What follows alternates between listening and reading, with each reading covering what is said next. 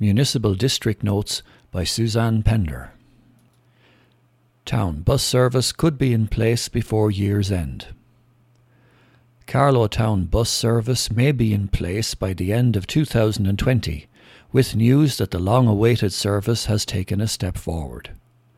Director of Service Padraig O'Gorman told last week's meeting of Carlow Municipal District that the council had finalised the bus stop locations, adding that one issue remained regarding bus stops on Barrack Street, which were dependent on the council's URDF Urban Regeneration and Development Fund application. We have now confirmed that the stop will move to the bus park depending on the URDF application, said Mr O'Gorman.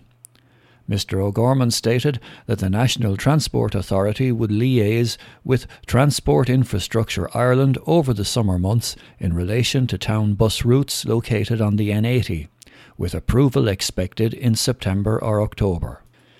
He confirmed that the Carlow Town bus service will then go to tender, which will be followed by a procurement process. It's moving along nicely, and we are pleased there has been agreement in relation to Barrack Street. Hopefully we will be able to shortly move on to the next phase, said Mr O'Gorman.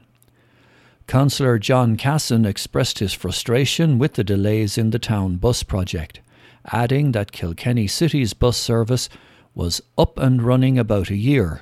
I just don't think it's good enough. We should be demanding an actual start date, he declared.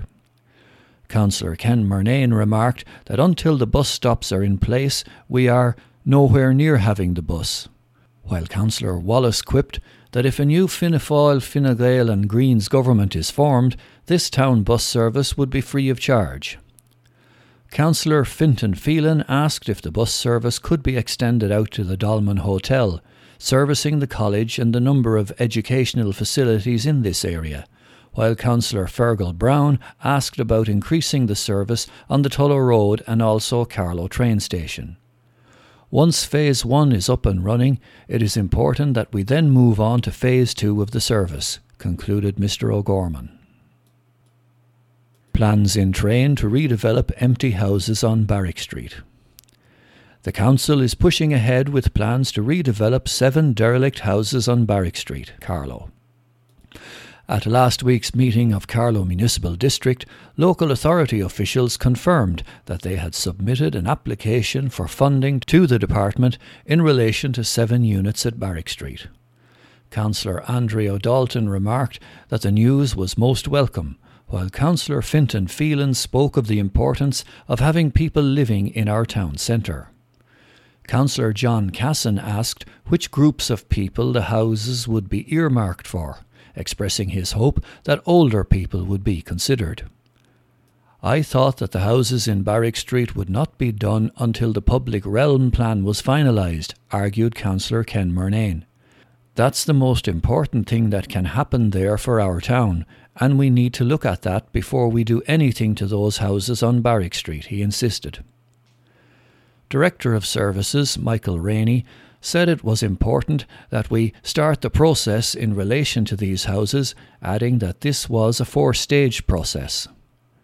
We would hope to hear from the URDF, the Urban Regeneration and Development Fund, in September or October of this year, he said, adding it was unlikely that the department would be authorising any works to be done on the houses within that timeline. Mr Rainey also pointed out that the houses were all subject to a Part 8, therefore the council executive would be taking direction from council members on the matter. Mr Rainey stated that his expectation of the houses on Barrack Street was that they would be mostly for people downsizing, specifically older members of our community.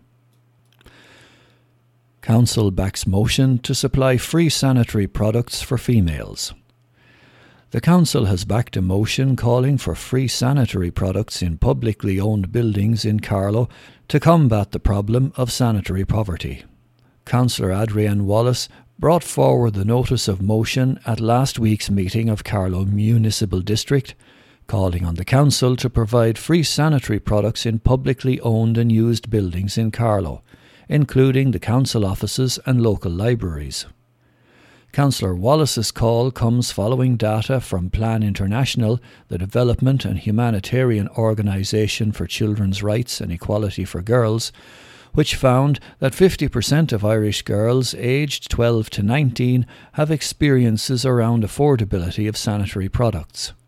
This is even more pronounced for women in homeless accommodation or in direct provision centres. Councillor Wallace thanked the Council for its maturity and openness in entering into this discussion. She stated that this motion was a step in the right direction, pointing out that there were no sanitary facilities in council buildings at a time when there is greater emphasis on inclusivity and attracting women into politics. The motion was seconded by Councillor John Casson, who remarked that there are an awful lot of people in sanitary poverty, and he would welcome any way to alleviate that. The motion was then unanimously supported by all council members. Lifebuoys tied to barbed wire in Graiguecullen. Lifebuoys tied to barbed wire up a steep grassy bank are neither quick nor accessible in the case of an emergency, a local councillor pointed out at the recent AGM of Carlow Municipal District. Councillor Adrian Wallace raised the issue of the lifebuoys on the Barrow track to the rear of the Ferrybank apartments in Graiguecullen. The lifebuoys nearer the bridge are all neat and in their yellow boxes, but the two further down the track are tied to a barbed wire fence and up a wide grassy bank. They're not quick or accessible to anyone in the case of an emergency, Councillor Wallace pointed out. The People Before Profit councillor said that a lot of people fish down there, adding that there was also a need for a litter bin at this location.